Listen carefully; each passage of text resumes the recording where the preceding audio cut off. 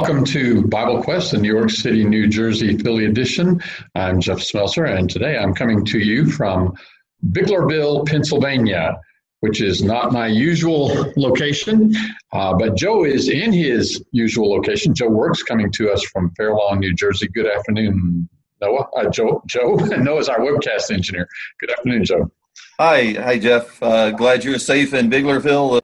Weather is not too bad there.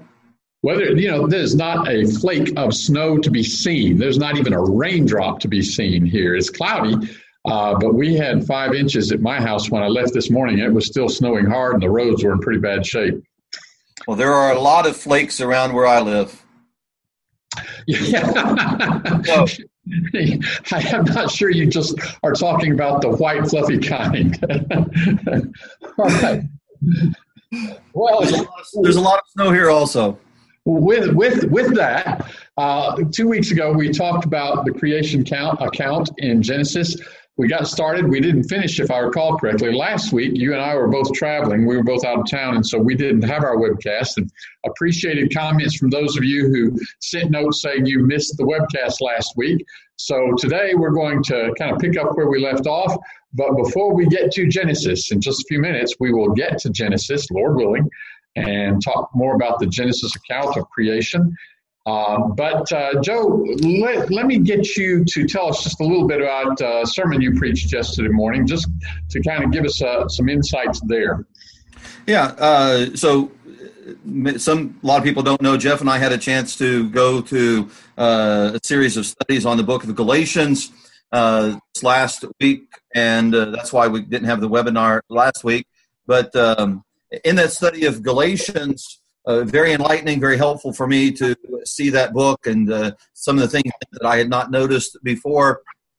Also, this Sunday, I was scheduled to preach on an overview of the book of Genesis, but my mind was so wrapped up in Galatians, it's hard to switch gears.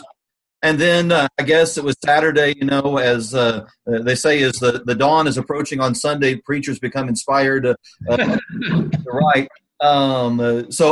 Saturday I was sitting preparing for the lesson, and all of a sudden it dawned on me how much Galatians is talking about the book of Genesis. And so went back, looked at some notes, and took a look at particularly Galatians 3, and was just impressed. I think there's 8 different verses in Galatians 3, and then a couple of more in Galatians 4 that use the word promise or promises. So in particular, verse 6, for example, of Galatians 3, just as Abraham believed God and it was accounted to him for righteousness, therefore know that only those who are of faith are sons of God.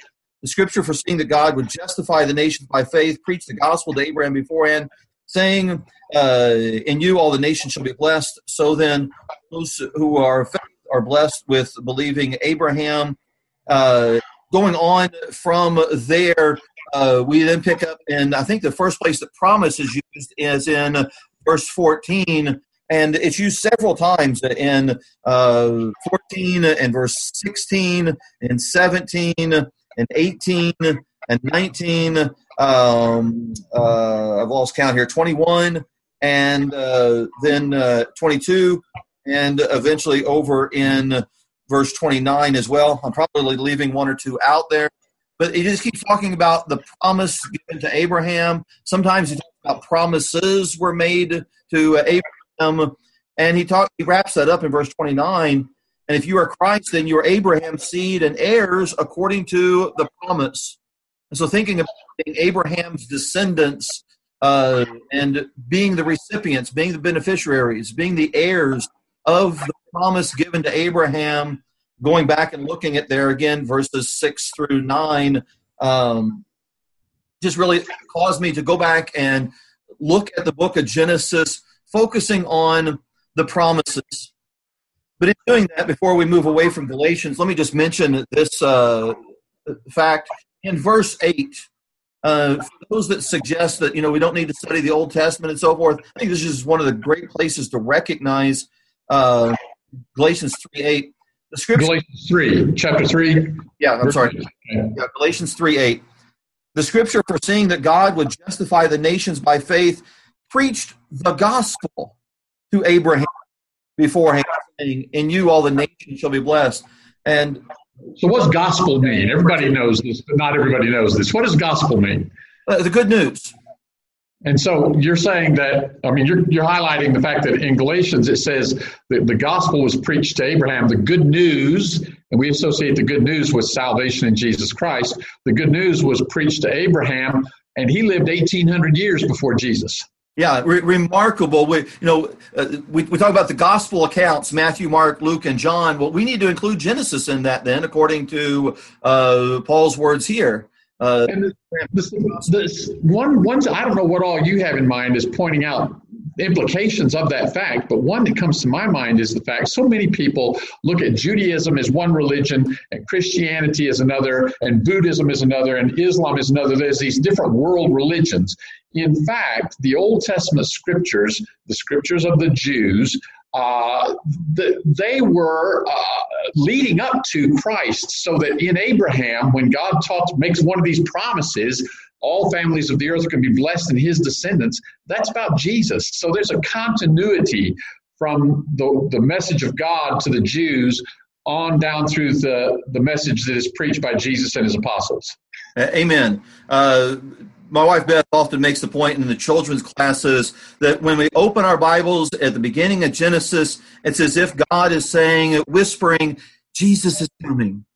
And then as you go further through the story, the sound gets louder and louder until we get to the prophets, and they are screaming, Jesus is coming. And then we turn to the New Testament, and he has manifested himself. All right, so Joe, this is not what we intended to talk about. We do have to get to the creation story in just a moment because I said we would, so we're going to get to it. But this leads to a question I've occasionally heard people ask, and let me throw this out there. And those of you who are watching, you can send your answer to this question by means of the comments section at the Facebook page, and Noah, our webcast engineer, will get them to us, or you can send it through the Zoom app if you're watching that way. But if God's plan all along was to send Jesus into the world to die for our sins, why didn't he do that right away? Why wait all that time from the creation all the way through the history of Israel and down through their time of exile and their return and all of that until finally 2,000 years ago Jesus comes? Why wait? It's an excellent question. I don't know if we have one passage that makes that gives an answer to that or an explanation. If you do know that one passage, go ahead and just stop me. Well, one that comes to my mind, although I'm going to check and see if we've got any of our viewers sending in some thoughts real quickly here before I open my mouth here. So viewers, get it in, beat me to it, or I'm gonna throw one thought out. There are actually multiple answers that. And maybe even answers we don't know, but I believe the Bible does give us multiple answers. One answer is seen in Galatians chapter 3 and verse 22.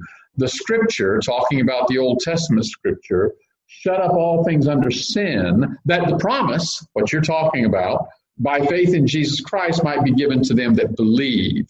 One of the things that was accomplished under the law of Moses is man's sin and need for salvation was demonstrated by God.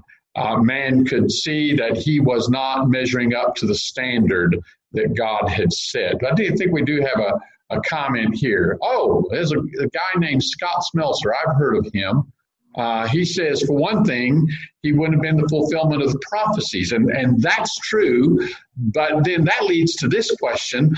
Why did Jesus need to be the fulfillment of prophecies? Why couldn't God have just sent him? Steve Wolfgang sends in a comment. He calls attention to Galatians chapter 4. And, of course, in Galatians chapter 4, you have the idea of the fullness of time in verse 4. I don't know that that's what Steve is calling attention to, but let me say this.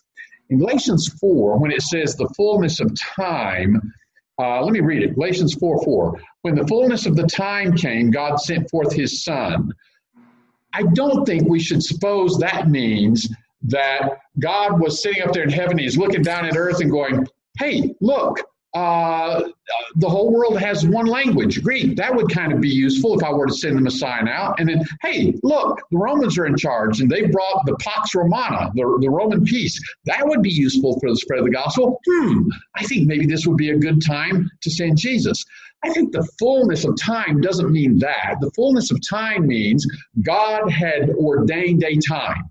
You go back to the book of Daniel, and 600 years before Jesus comes, it is laid out the order of events that are going to transpire before Jesus comes. The nations that are going to be in power are going to rise and fall. And then it said, then the Christ will come. The Son of Man will come, and the kingdom will be given to him. So I think the fullness of time there means when the time that God had stated had to pass before the Son would come into the world, when that had passed, the time was full, now it's ready, the Son is sent into the world. Joe.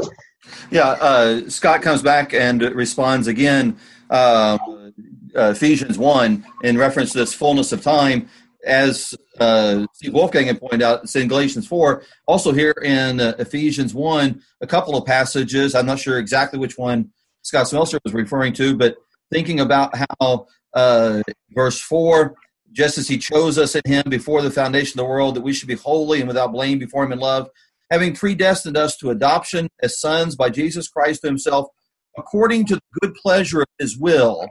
And so thinking about the good pleasure of God's will, not just, God really liked that date or something like that, but this fit into his plan perfectly. Dropping over to verse 9, maybe for time's sake, having made known to us the mystery of his will, according to his good pleasure, which he purposed in himself, that in the dispensation of the fullness of the times, he might gather together in into one all things in Christ. And so just recognizing that this was God's infinite wisdom to make it such. And going back to your original comment in Galatians 3, shutting all mankind under sin, causing us to realize that we cannot save ourselves.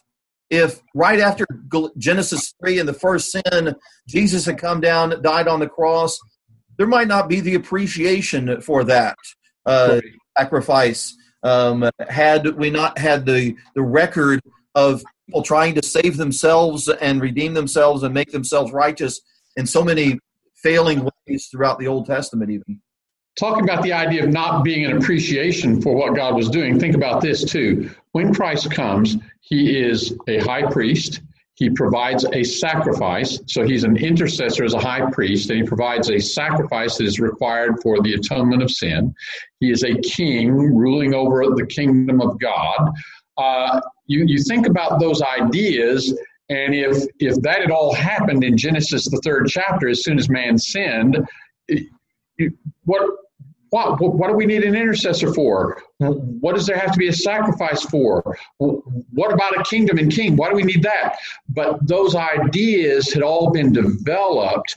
God, over the period of time that transpired before the Christ came, through the nation of Israel, taught the concept of a kingdom with a king, taught the concept of the need for sacrifice and atonement, taught the need for an intercessor, a go-between between God and man, so that when Jesus comes into the world and he is all those things, that understanding is in place, having been taught through the Jewish nation.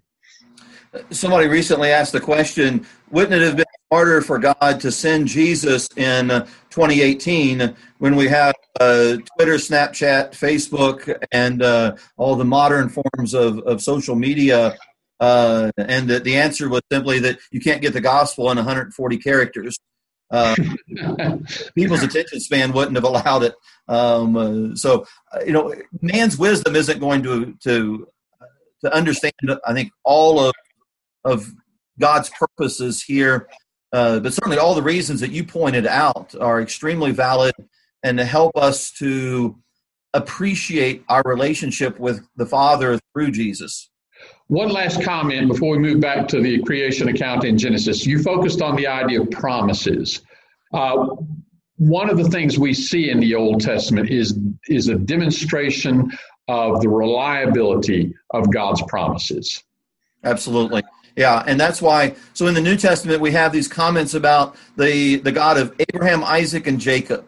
And so you then turn in your Bibles to Genesis 12 and Genesis 15 and Genesis 17 and Genesis 22 and Genesis 26 and Genesis 28, and you see God making these promises to those individuals, Abraham, Isaac, and Jacob, and finding them fulfilled in Christ. Particularly, thanks be to God, when we see those things fulfilled in the Gentiles, he's talking about you and I. All right, let's go back to Genesis, the creation story. 2 weeks ago when we talked about this, we did touch on the fact that while it, at first blush, if I don't know anything about the right Bible and I pick up the Bible and I read God created everything in 6 days, and then I read that there was a talking snake, and that the woman was created when the man was put to sleep and a rib was taken out of his side. I'm going to read all of that, and I'm going to think, wow, that kind of sounds like mythology, or that sounds like fairy tales.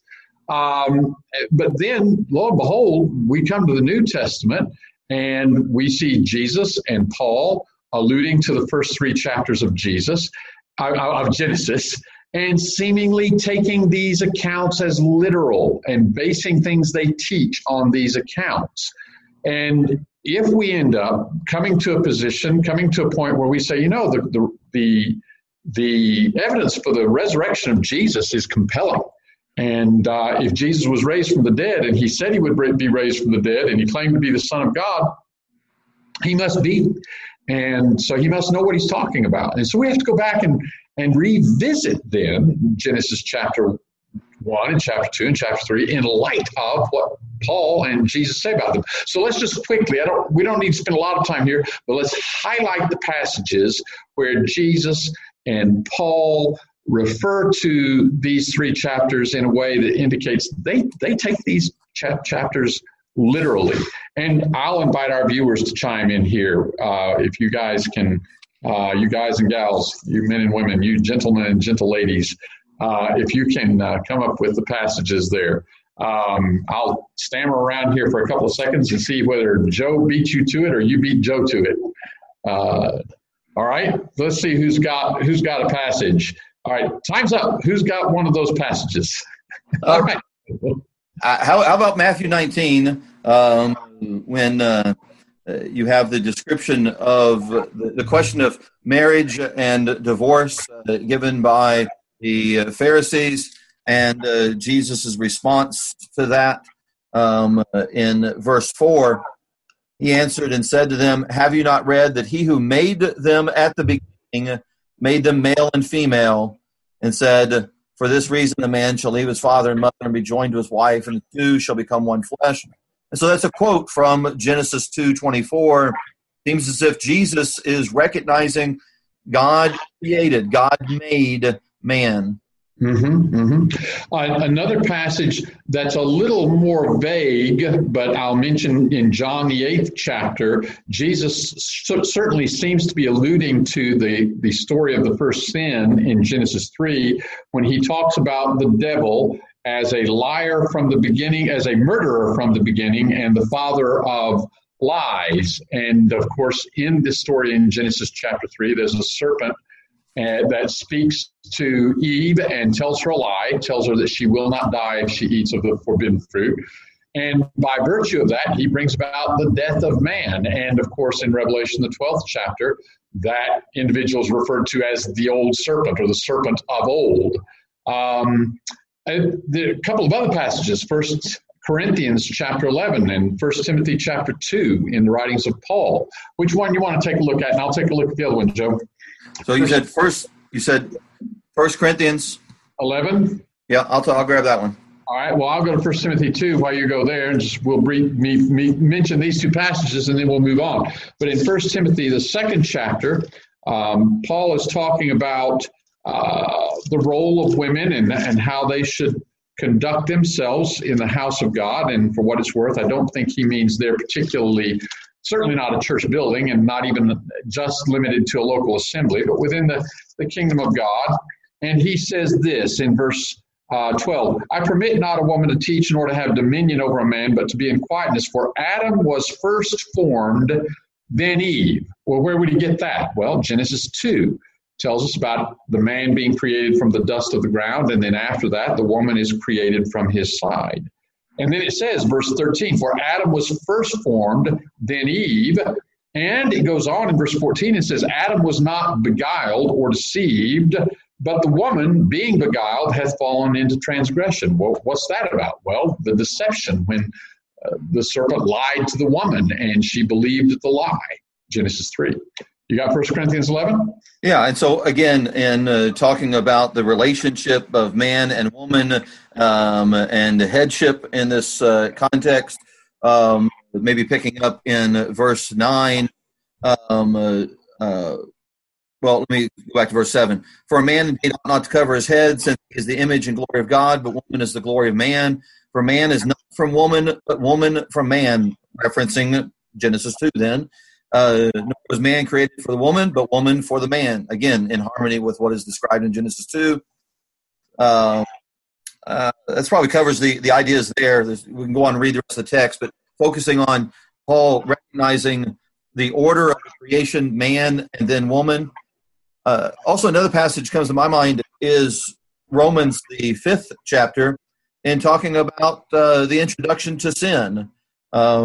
He ties that back to Adam. Specifically, Paul is mentioning the sin that came into the world through the first man, through Adam. Sure. All right. So I think 2 weeks ago then we went on and we discussed the idea that we have two different accounts of creation. We have the sequential account in chapter 1, which you can really think of as kind of a prologue to the book of Genesis. And then we get into chapter 2, and you have the first of the natural chapter breaks, I guess you could say, with that introductory phrase in Genesis chapter 2, verse 4. This is the account of the heavens and the earth when they were created in the day that the Lord God made earth and heaven. And then we have this second account being given. And there's a difference in two accounts. And if you think that they're both intended to be sequential accounts or chronological accounts, then it looks like in the first account, the vegetation was created first and then man. And in the second account, you might think it's saying man was created first and then the vegetation, because in verse 5, it says, now no shrub of the field, this is chapter 2, verse 5, now no shrub of the field was yet in the earth, and no plant of the field yet sprouted, for the Lord God had not sent rain upon the earth, and there was no man to cultivate the ground. So you might think, oh, that means he didn't create the plants until he created man to cultivate the ground. Well, we had an illustration for that kind of language a couple of weeks ago, but the point I want to stress here is Genesis 2 is not trying to tell us in what order all of creation took place. Like the light first, and then the things that give the light, or the vegetation first, and then the plant, the animals, and man. Chapter 2 is really more of an account of creation that focuses upon really the centerpiece of God's creation, which is man, and male and female. Chapter 1 just says God created the male and female, but it doesn't then tell us about the difference in the creation of male and female.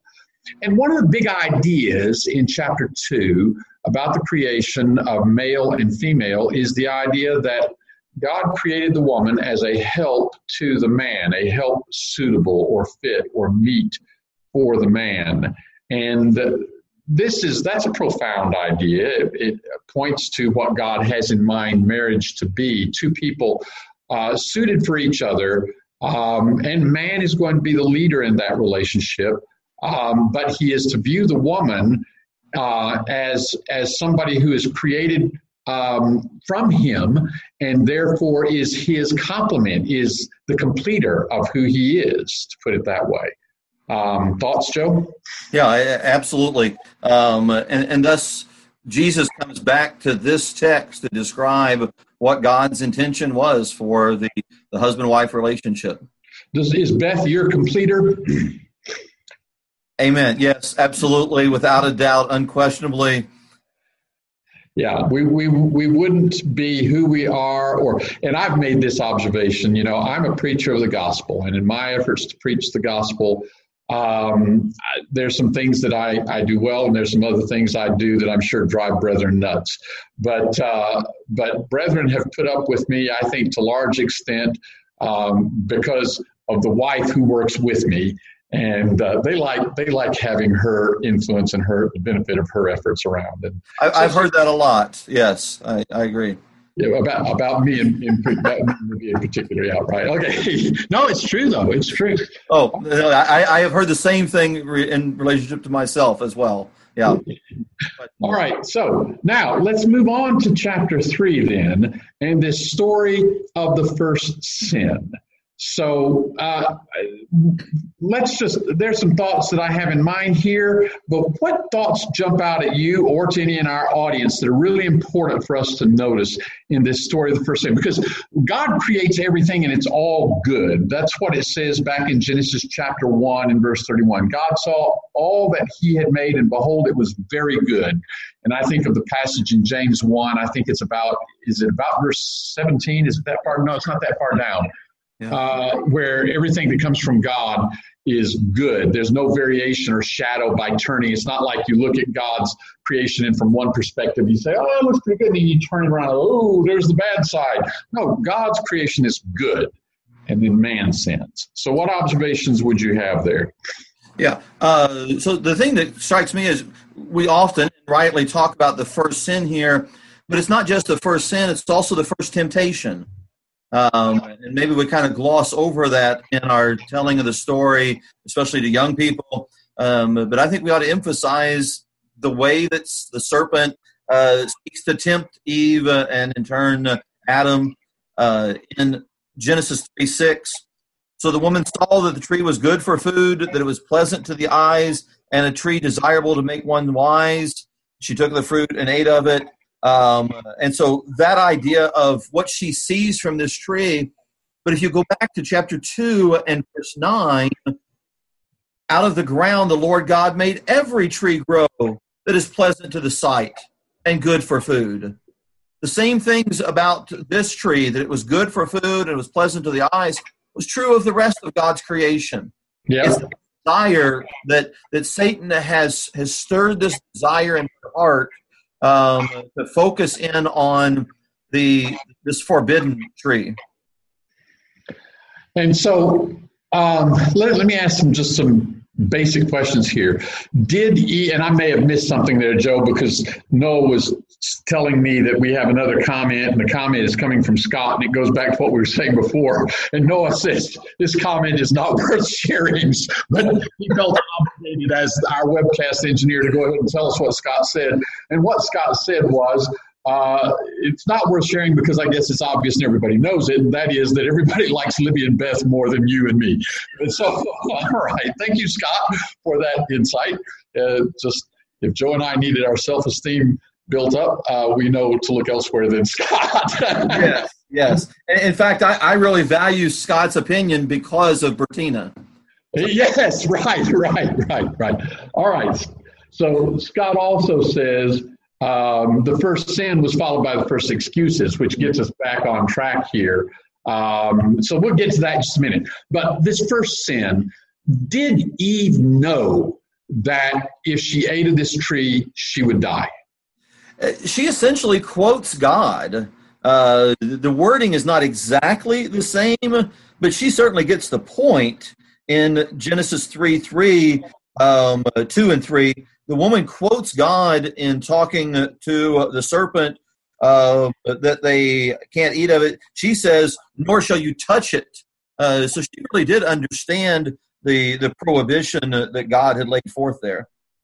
Yeah. So then if she knew the prohibition and she knows that's from God, and now she has this serpent telling her, and I have to grant, a talking serpent, that's impressive.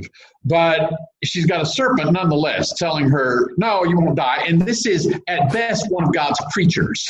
So why does she believe this creature rather than the creator when God said, you won't die, or you will die if you eat it, and the creature says, oh, you won't die? Ask the question again, I'm sorry. Why does she believe the creature, the serpent, that says you won't die when she knows the creator, God, has said you will die if you eat of the forbidden fruit?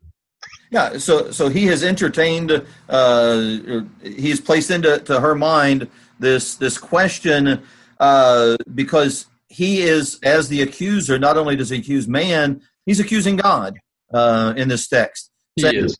That God doesn't want you to do this because then you will be like him. So, and that goes on a lot in our world today. People fault God. They say, if there's a good God who's all powerful, then why is there all this disease? Why are there all these tragedies in the world? And so they're accusing God, and that allows them then to believe a lie. And it allowed her to believe a lie, but she was willing to accept the accusation against God, especially because she wanted to eat of the fruit. Genesis chapter 3 and verse 6 says, when the woman saw that the tree was good for food and that it was a delight to the eyes and that the tree was desirable to make one wise, all of that's about what she wanted. She wanted to eat the fruit. It was appealing, beautiful, and she had believed the lie that it would make her wise, and so she took it and ate. And that's when we get in trouble. When we allow ourselves to be deceived because we want to do something that God says don't do. Yeah. Steve Wolfgang adds to that thought. Satan begins with this discussion in verse 3 by asking a question, challenging, as she's going to answer this, she's going to have to say, God doesn't want me to do this. It's being put in. Her response is being forced to put it into the negative. Has God indeed said, you shall not eat of every tree in the garden? The serpent knows the answer to that. He knows it. But the way he's worded it, as Steve Wolfgang makes it, a not so subtle undermining of God's statements. Did God really say this? Or by implication, do you really think God cares about that? Right. Yeah. Which now puts, and when we think that way today, we're putting ourselves in the position of judging God. We're now exalting really ourselves as our arbiters of what makes sense and what should be and shouldn't be. Well, all right, go ahead. You were going to say something. Well, I was going to say, we have all kinds of examples of that, as you alluded to earlier, but thinking about the questions of our society regarding homosexuality and abortion and the relationship of the husband and the wife and headship and submission and just about every sort of controversial issue that is really in our cultural headlines today, come back to this idea of, well, I know what it says in the text, but does God really care about that? That's not what that means. I don't care about it, so why should God care about it? Yeah. It's our place to interpret what God meant instead of understand what he said. Yeah. Now, we had a comment come a little bit earlier. We have the first excuses, the first passing of the buck, the first blaming somebody else in this chapter. Right. So let's talk about that a little bit. So Eve eats the fruit, and she gives to her husband, and he eats, and then God confronts him. What happens? Yeah, and maybe just one statement before that, you even see a reversal of the order there where the woman is leading the man, which is part of that problem, I think, and I think maybe even alluded to in some of those earlier texts we looked at in the New Testament. Right. But God doesn't come to Eve first, he comes to Adam first, which is sort of really intriguing to see how that played out from the sin to the consequences. That's interesting here. It's as if to say the man is responsible here. And so, we husbands who try to lead a home, we need to think about that. We need to stand up and take some leadership. We are responsible. All right. So then the first excuses. Yeah. So you've got the coming to Adam, and God says, "Where are you? I heard your voice in the garden. I was afraid because I was naked and hid myself. Who told you you were naked? Have you eaten from the tree of which I commanded you that you should not eat?" The man says, verse 12, "The woman whom you gave to me, she gave me of the tree, and I ate." Earlier, he had made the exclamation, "This is now bone of my bones and flesh of my flesh." But now, when he first saw the woman, and I think it was Wilson Adams that paraphrased chapter 2 and verse 23 by beginning it by saying, "Wow, she's part of me." Yeah. And now he doesn't want to have anything to do with her. It's the woman that you gave me. And so the wording there seems very purposeful. So yeah, he seems like he's saying it's her fault and it's your fault. He's even blaming God for giving me the woman. He could have just as easily said, the woman did it, and just blamed her. But he adds, the woman that you gave me. Either he's blaming God or he's excusing himself from the equation, or both. So then, all right, then God speaks to the woman, and what does she do? The serpent deceived me, in I 8, verse 13. You know, and some of us who are older will remember a character that Flip Wilson used to do, and the devil made me do it, that kind of thing. You know, I believe the devil is real, and there's an influence in this world that comes from the devil. But none of us is going to be able to blame the devil. God has spoken to us just as surely as he spoke to Adam and told him, if you eat of the tree of the knowledge of good and evil, you will die. They had the truth, and we have the truth in the world today. And so, yes, the devil is at work, but we're not going to be able to blame the devil in the day of judgment when we stand before God. Yeah, think about the fact that everything that Adam said and everything that Eve said is accurate. The woman whom you gave to me, she gave me of the tree, and I ate. The woman, the serpent deceived me, and I ate. Every statement is correct. Whenever we struggle with understanding half-truths, this is a great passage to consider. You know, they're not accepting any of the responsibility in their own minds. And, you know, they could either come back and say, well, no, I didn't. Everything I said was accurate, and it was. But it's irrelevant. Yeah, that's we see that. People want to point to facts that may be true, but are not relevant to their own responsibility. And that makes them a victim. Yes. In both of these cases, Adam is first a victim of God and Eve's arrangements. The serpent, Eve is a victim of the serpent. That's what happens to us. Is, you know, I remember shortly after I became a Christian. I'll try to tell the story quickly. Go ahead. Christian, I had a very foul mouth. Used all kinds of language. I understood that was wrong. Sometime after becoming a Christian, something had happened in my house, and my stepsister had done something not terrible by any means, but I just blurted out a cuss word at her, and then I immediately said, now look what you made me do. It was just as ignorant of a statement as could be, but I just thought, you've placed me in this situation where I've lost control of my tongue. But she hadn't done that. Right. But that's the way that we think. Right. Good. All right. So now what happens is God makes some comments to the serpent, and then to the woman, and then to the man. And let me just go ahead and say what God had said is true. The man and the woman are going to die. And the upshot here immediately is they're going to be driven out of the presence of God, out of the Garden of Eden, because of their sin. So we see now the problem of sin. Sin separates man from God. God is righteous and holy. Everything that God had created was good, and now man has ruined that and ruined himself. But let's take a moment here to talk about the particular things God says, to the serpent, to the woman, and to the man. So I'll start with the serpent, and then if you'll pick it up with what he says to the woman in verse 16.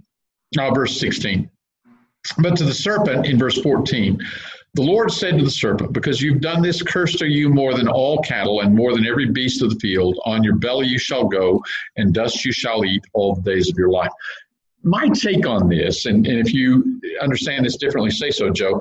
My take on this, that here in this verse, God is addressing the creature, the animal, through whom the devil spoke. And as a result, the serpent is going to be something that crawls on its belly.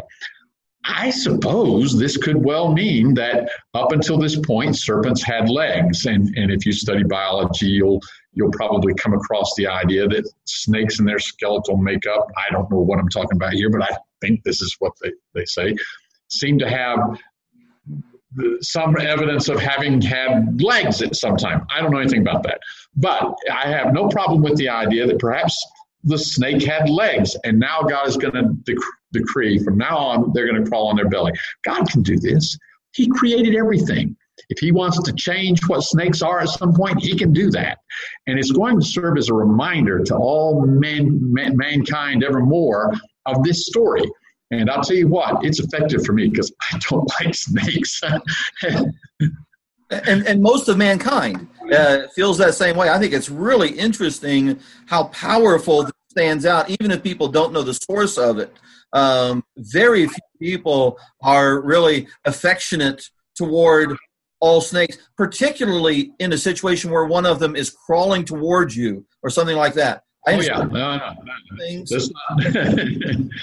Yeah, we don't want that to happen. But then in verse 15, it seems that God turns his attention to the one who is speaking through the snake. And we find out who that is in the New Testament. And we mentioned John 8 earlier in Revelation, the 12th chapter. It's those passages where we learn it is the serpent who is speaking, it is the devil, Satan, who is speaking through the serpent.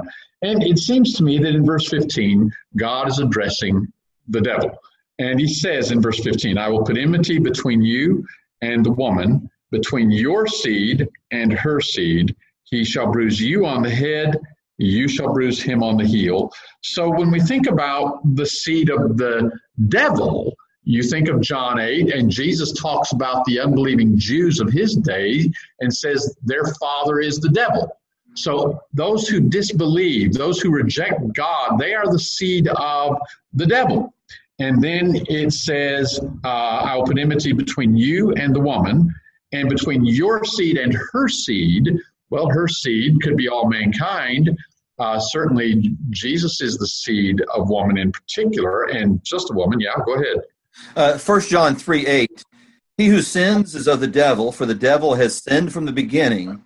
For this purpose, the Son of God was manifested, that he might destroy the works of the devil. That really seems to be a connection there. Yes, I think so. And then that sets us up for the last part of verse 15 in Genesis 3, where God says, he, meaning the seed of the woman, shall bruise you on the head, and you shall bruise him on the heel. If you and I get into a fight and I crush your heel, but you crush my head, you've obviously won the fight.